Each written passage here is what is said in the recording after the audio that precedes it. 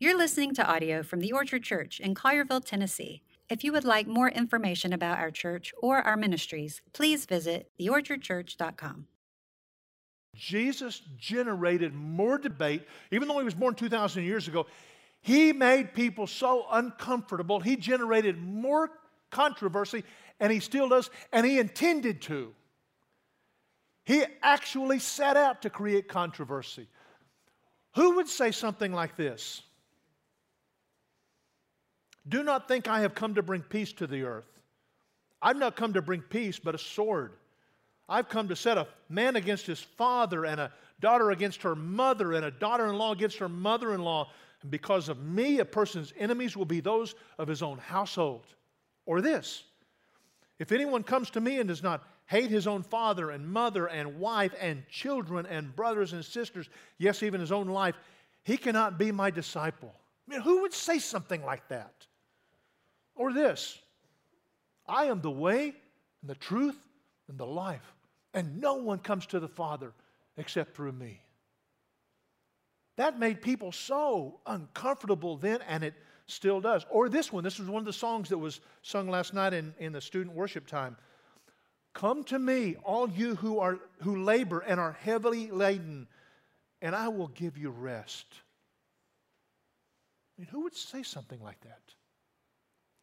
A few years ago, I was walking through an airport to catch a plane with a friend of mine, another pastor, and this guy in a robe and a shaved head and sandals kind of caught us and stepped out in front. He said, "Can we talk a moment?" And we looked at each other and said, "Well, we've got a little bit of time."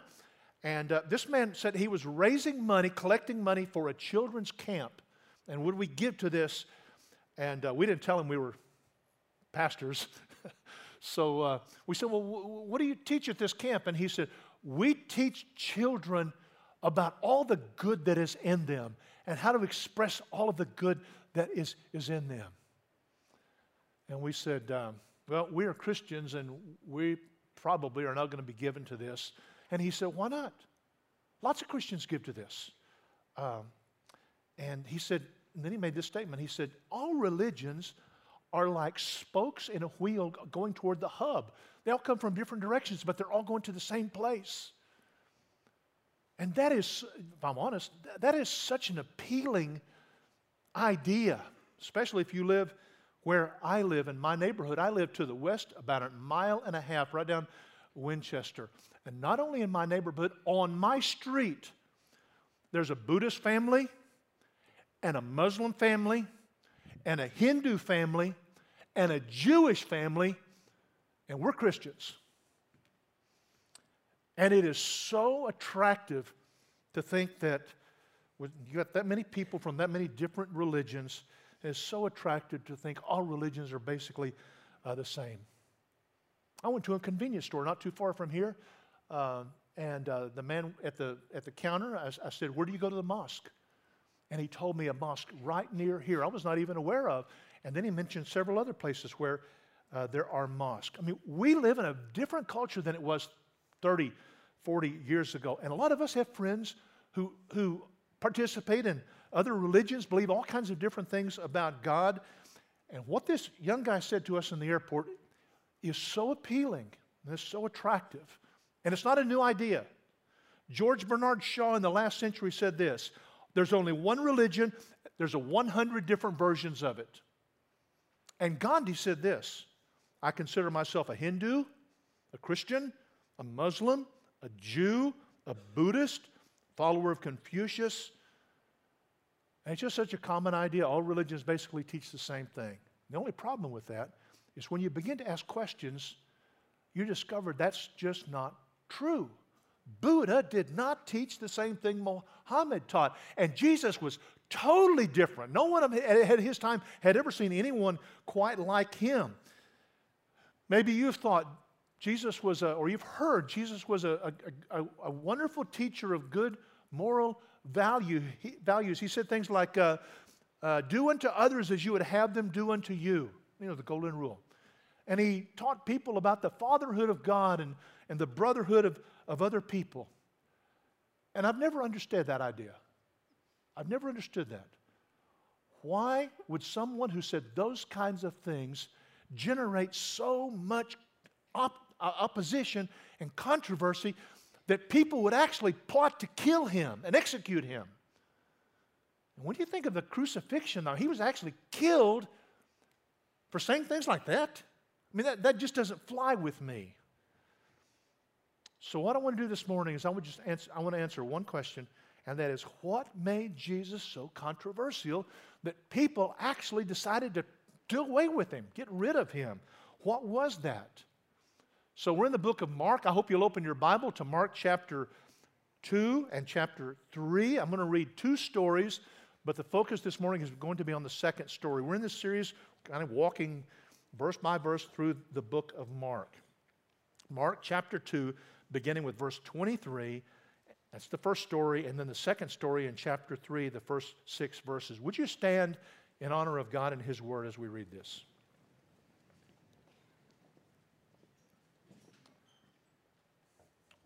One Sabbath, he was going through the cornfields, and as they made their way, his disciples began to pluck ears of corn.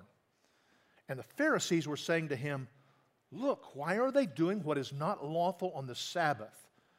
And he said to them, "Have you never read what David did when he was in need and was hungry, he and those who were with him, how he entered the house of God in the time of Abiathar the high priest and ate the bread of the presence, which it is not lawful for any but the priest to eat, and also gave it to those who were with him? And he said to them, the Sabbath was made for man, not man for the Sabbath. So the Son of Man is Lord even of the Sabbath." That's the first story. Second story. Again, he entered the synagogue, and a man was there with a withered hand. And they watched Jesus to see whether he would heal him on the Sabbath so that they might accuse him. And he said to the man with the withered hand, "Come here." And he said to them, "Is it lawful on the Sabbath to do good or to do harm, to save life or to kill?" But they were silent. And he looked around at them with anger, grieved at their hardness of heart. And he said to the man, "Stretch out your hand." He stretched it out. His hand was restored.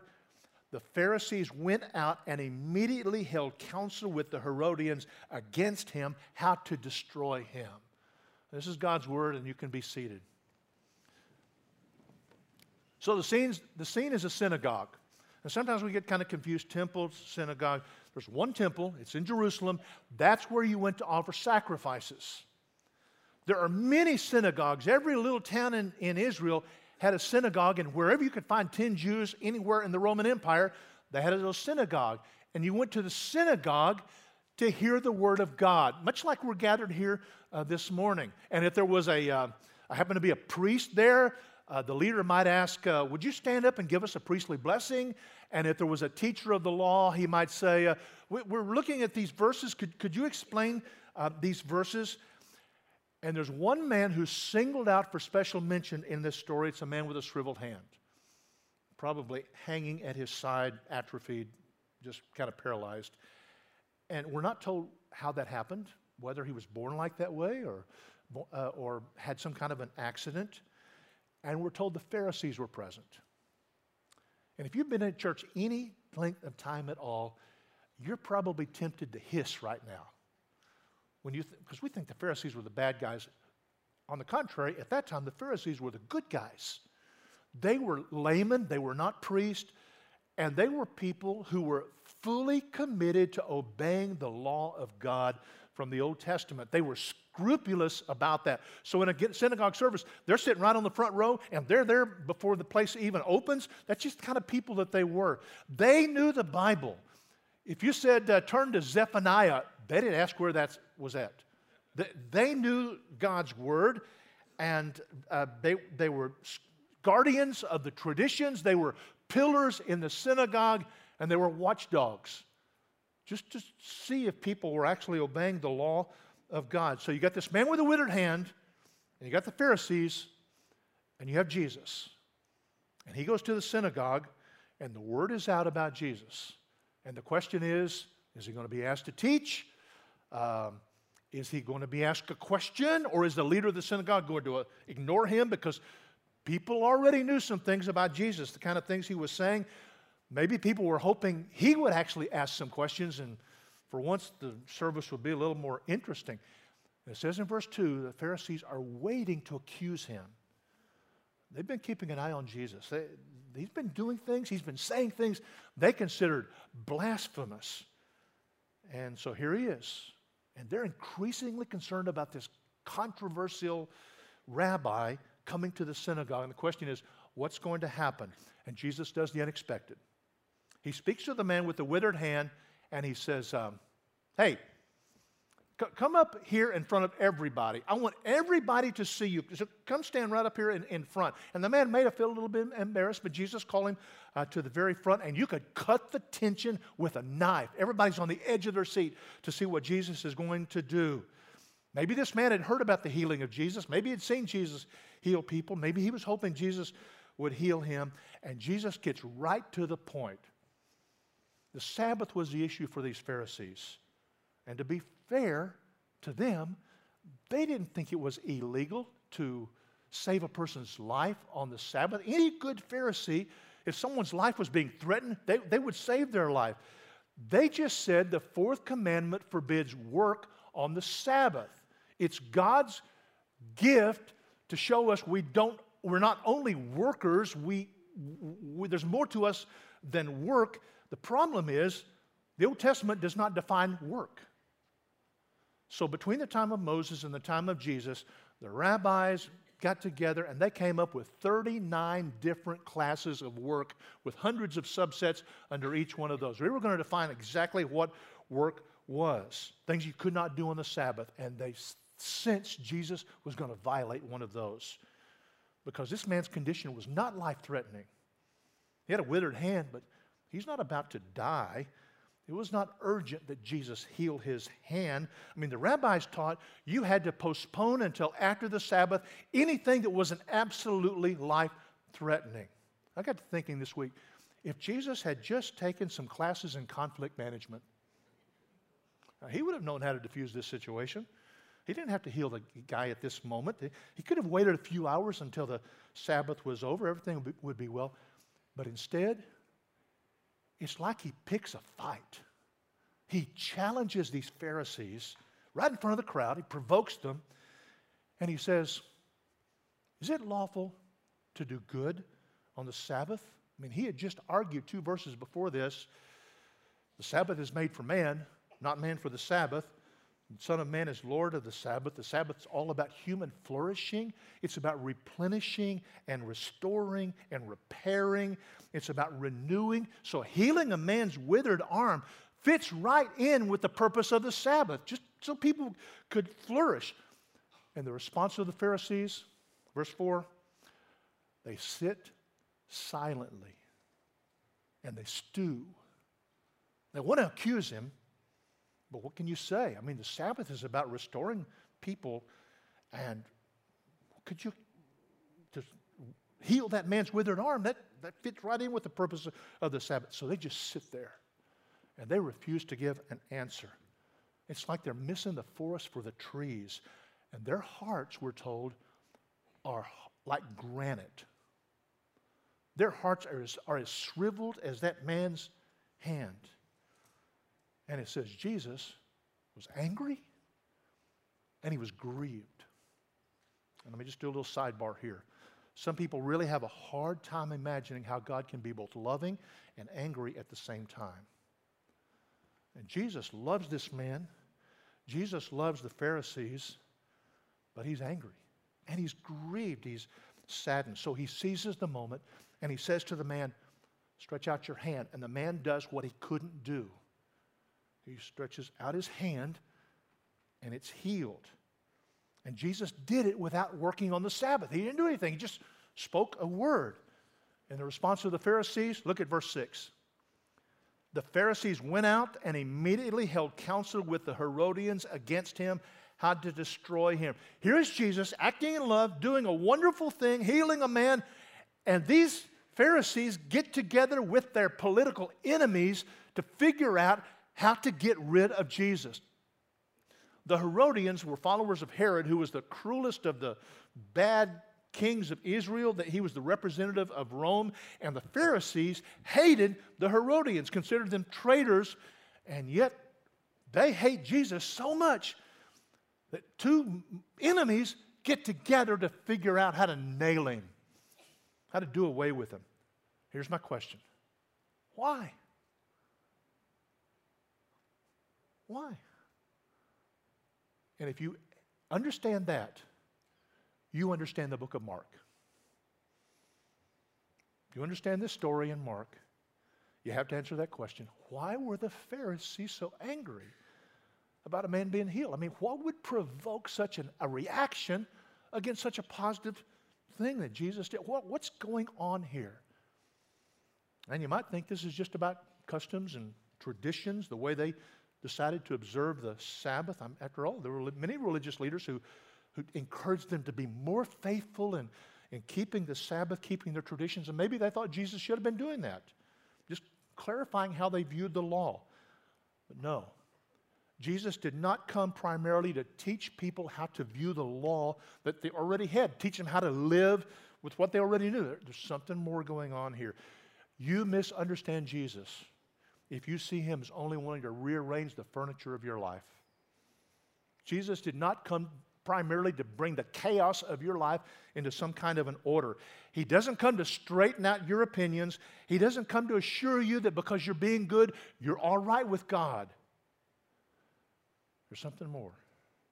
Or maybe you think it's about the commandments. Jesus is actually adding to the 10 Commandments. I mean, there are many religious leaders who have come claiming new revelation from God. Moses claimed that. Muhammad claimed that. Joseph Smith claimed that. The prophets claimed that. That doesn't explain Jesus. Jesus does not present himself as a new lawgiver or presenting a new and updated version of the Bible. You misunderstand Jesus if you think he's there to throw out the 10 Commandments or to undermine the Old Testament by saying, oh, no, you got it all wrong. Here's something brand new. That's not what Jesus was primarily about. He didn't come to give us a new set of rules to make a better society, a new way to save ourselves. I mean, the Pharisees were not primarily upset about the fourth commandment, and Jesus knew it, and they knew it. You think, well, maybe it was just about caring, putting people in front of rules, putting people in front of programs. I mean, didn't Jesus just say, well, the Sabbath was made for man, not man for the Sabbath? A lot of people today, a lot of preachers and teachers and religious leaders say the most important thing is love. Of course, many don't define love. We're told what's important is not doctrine, it's not truth, it's just maybe love. Maybe that's what Jesus was about. But no, Jesus didn't come primarily as a healer, someone who would just make people's life better. He's not someone just tapping into the power of God to... He's claiming something more important than that. And don't get me wrong, caring for people is really, really important. But it's not the issue here. When Jesus comes into a person's life, he doesn't come primarily to meet the needs they think they have. He's not our heavenly waiter. We order something and he provides it. I mean, you got to give the Pharisees a little credit right here. They're not upset because a man's hand has been restored. People didn't plot to kill Jesus because he went around helping people. This is not about customs or traditions or the 10 Commandments, not about the law, not primarily about caring for people and putting people ahead of programs. This is about Jesus himself, who he claimed to be, who he was. And they saw it coming. They understood that. If you look at verse 2, it says they were looking for a reason to accuse him. They knew what he was claiming. And they were looking for a way to do away with him. So what I want to do is I want to take you on a super quick tour of the book of Mark to this point from the Pharisees' point of view. You go back and look if you got your Bible, if you go back and look at chapter 1, verse 22, it says, people were astonished at his teaching because he taught as one who had authority, not as the scribes. Many of the scribes were Pharisees. So they didn't like being compared to Jesus. And Jesus didn't do what other religious leaders do and did. He didn't say, thus says the Lord. He said, I say to you. He spoke with authority. That was beyond what anyone had heard. And then verse 29 of chapter 27 says, what is this? A new teaching with authority? So the Pharisees are on the alert. chapter 2, verse 1 to chapter 3, verse 6, there are 5 stories of conflict. Let me just look at them. First, Jesus heals a paralyzed man. That was last week what John talked about, where the guy's let down through the roof. And it says that when Jesus told the guy, your sins are forgiven, verse 5 says some of the scribes were sitting there questioning in their hearts, why does this man speak like this? He's blaspheming. Who can forgive sins by God alone? They knew what Jesus was saying. You can't forgive something that's not against you. And Jesus is saying all sins are against God, so all sins are against me. Because I claim the right that only God has to forgive sins. And he heals the man, like as an implication, I did forgive him. Second story, verses 13 and 14 of chapter 2. He calls this no good tax collector to be a part of his disciple band. And Jesus goes to a party this guy throws among all these despicable, low-life people. And the Pharisees are saying, how can you be with people like that? How can you associate with them? And Jesus says, I'm a physician. I've come for people who know they're sick. And he calls himself the great physician. Third story, verse 18. They come and say, why aren't your followers fasting? Now, the Old Testament says you only really fast once a year. That's the Day of Atonement. That's Yom Kippur. And fasting is a sign of, it's an expression of mourning, of sadness. And it's right to fast from time to time. We called our church to fast during the month of January to try to prepare us for this year. But the Pharisees came along and they said, if you really want to get God's attention, if you really want to please God, then you'll fast at least twice a week, Monday and Thursday. And these guys, Jesus' followers, are not fasting.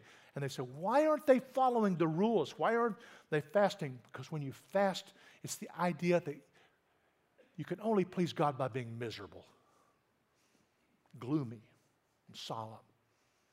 One time I was sitting in church behind this lady, and she had her little daughter there in the chair beside her, and the little girl got up during the pastor's sermon and was looking back at me, and I began making faces at her. Probably shouldn't have done that during the preaching, but I was smiling at her, and she began grinning and kind of laughing a little bit, and her mother said, stop that grinning, you're in church, and smacked her on the bottom. And then she turned and looked at me. And I'm getting the evil eye from this woman. And I thought, some people, it's like they have just learned their rich aunt has died, and instead of them getting anything, she's willed everything she owns to her pet hamster. I mean, some people are just like that. Jesus said, we're not fasting at a wedding. The Old Testament picture of a wedding is the picture when God's going to come and set up his kingdom. It's a time of joy and rejoicing. And Jesus says, I am the bridegroom you've been waiting for 2,000 years. The bridegroom is here. Why fast? This is a time for feasting. Fourth story, chapter 2, verses 22 through 27. They're walking along, picking grain, the disciples are, and the Pharisees said, why? Don't you see what they're doing? They're picking grain on the Sabbath. They're working. And Jesus said, the Sabbath was made for man, not man for the Sabbath. The Son of Man is Lord of the Sabbath. And then the fifth story, to confirm what he's saying is true, Jesus goes in the synagogue, heals this man with a withered arm, demonstrating that what he said about being the Lord of the Sabbath is true. By his words and by his actions, Jesus is teaching about himself. He is pointing to himself. The point of all of these stories is not the law, it's not healing, it's not fasting. They have one thing in common: Jesus and his authority. He's not teaching people how they should live. He's not presenting a model for people to live. He is pointing to himself. You see, for the Jews, the Sabbath was a gift. It was not only a reminder of God's creation, it was a promise of what was to come. A time of great rest and replenishing and repairing and being restored. It was like a wedding ring. It was the symbol that we are the special people of God. And when Jesus says, I'm the Lord of the Sabbath, he is claiming to be Israel's husband. He's claiming two things that only God can do: forgive sin and be the Lord of the Sabbath. And they understood what he was saying. They understood exactly. So, when you came in this morning, you may have had one idea about who Jesus was and is, but you got to rethink it. In his little book, Mere Christianity, C.S. Lewis said this: I am trying here to prevent anyone from saying the really foolish thing that people often say about Jesus. I'm ready to accept Jesus as a great moral teacher, but I don't accept his claim to be God. That's the one thing we must not say. A man who was merely a man and said the kinds of things Jesus said would not be a great moral teacher. He would either be a lunatic on the level with a man who says he's a poached egg, or else he would be the devil of hell. You must make your choice. Either this man was and is the Son of God, or else a madman or something worse. You can shut him up for a fool, you can spit at him and kill him as a demon, or you can fall at his feet and call him Lord and God, but let's not come up with any patronizing nonsense about him being a great human teacher. He has not left that open to us. He did not intend to. And he was right. You cannot be neutral about Jesus. Either he's a crazy person, you ought to just forget him, or he was an evil liar, or he is who he says he is, which means your entire life has to revolve around him, and you throw yourself at his feet and you say, command me. Whatever you want. I can't tell you how many times I've heard people say, well, I like to think of God as, and then they fill in the blank. I like to think of God as if what we think actually determines what God is. Jesus didn't come to negotiate his identity with any of us. He's here to tell us he is Lord.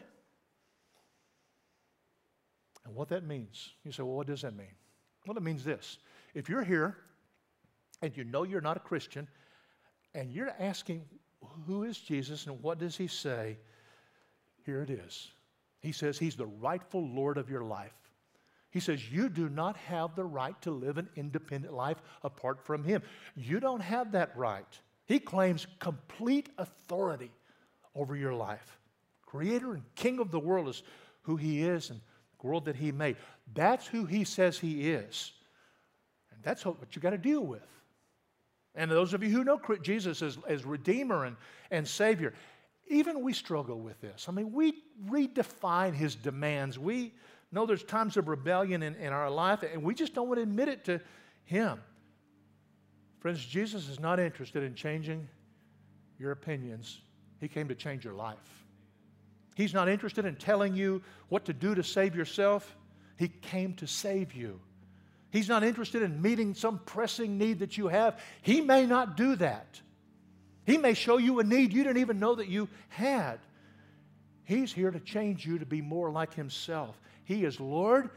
And friends, we just have to realize that's what he said and who he is. And some of us, truth be known, we're like the Pharisees. We kind of think we got it all together, and because we're good, we're okay with God. And Jesus is, it's not the case at all. And some of us are like this guy with the withered hand, and we know that we're not good. And we really need to have some broken things in us healed. And Jesus said, I came for every one of you. And you need to understand, I am absolutely the Lord, and your life must revolve around me. Do you pray to Jesus when you're in trouble, and then because life is just so busy, you kind of forget about him?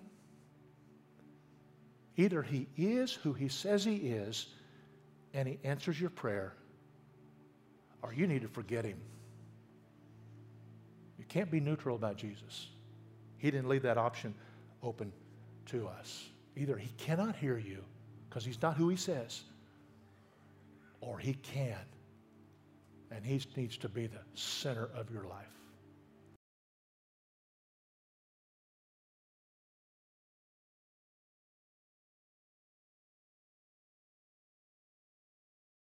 You're listening to audio from the Orchard Church in Collierville, Tennessee. If you would like more information about our church or our ministries, please visit theorchardchurch.com.